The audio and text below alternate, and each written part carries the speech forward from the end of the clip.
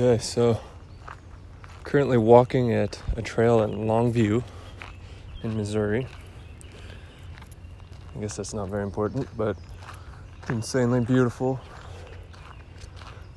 Get to just be out in nature and reset my mind. I just got done with the AA meeting, which was incredible. It's all about acceptance. And that's where I'm at right now. Accepting what is, which is very soothing. It's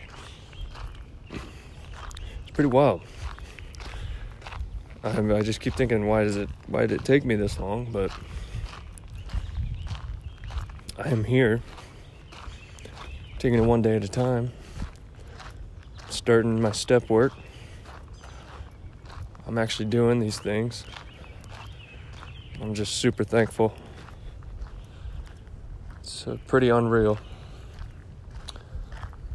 But I'm here and there's no reason to question it. Just keep taking one step forward. There's just so much to be thankful for. And yesterday I got to hang out with Brooke and we did our engagement photos, and that was super fun. We had a terrific time. Just being with her is incredible. We get along so well. She's my angel. But on the way home, I got just an inkling of a feeling of what she, whenever I disappear or whenever she can't get a hold of me, as I was driving home, because I've just been, pushing my emotions away. I don't want to feel anything. And since I've surrendered, I want to start feeling those things. I need to feel the shit that I've put people through.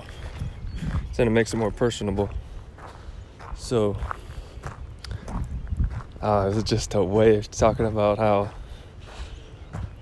this past time, of relapse, that my little sister found me and I was basically non-responsive. And then just thinking about Brooke texting me, and she loves me so much. And to think that it's unthinkable, really. But I did it. I have to own up to my choices, to my mistakes, and I acknowledge them. I don't have any excuses. But just having that feeling of not being able to reach your loved one, oh my gosh, gives me goosebumps right now. But I started hyperventilating, like I had a panic attack. I had never felt that way before. The emotion, the feeling was, my body was starting to go numb, and I felt like I was gonna pass out. I mean, it was incredible. So of course I pulled over and let it pass, but I'm super thankful for that experience because it helped me helped me see that it's not just me who I'm doing this to, it's all my loved ones. I had never really felt it before. And I truly believe that once I surrendered, gave my will over to God, that the Holy Spirit's starting to work. And I accept it, I welcome it. That's part of the repair process, the healing process. It's so beautiful out here. Just so thankful. Part of me thinks it's unfortunate, obviously, that it has to happen that way, but it is what it is.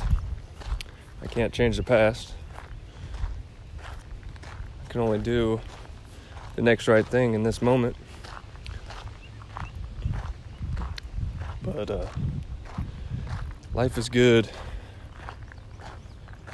I'm excited to see what Jesus has in store. Because I am sold out. That is what I want. He knows what is best. It's time for me to trust him.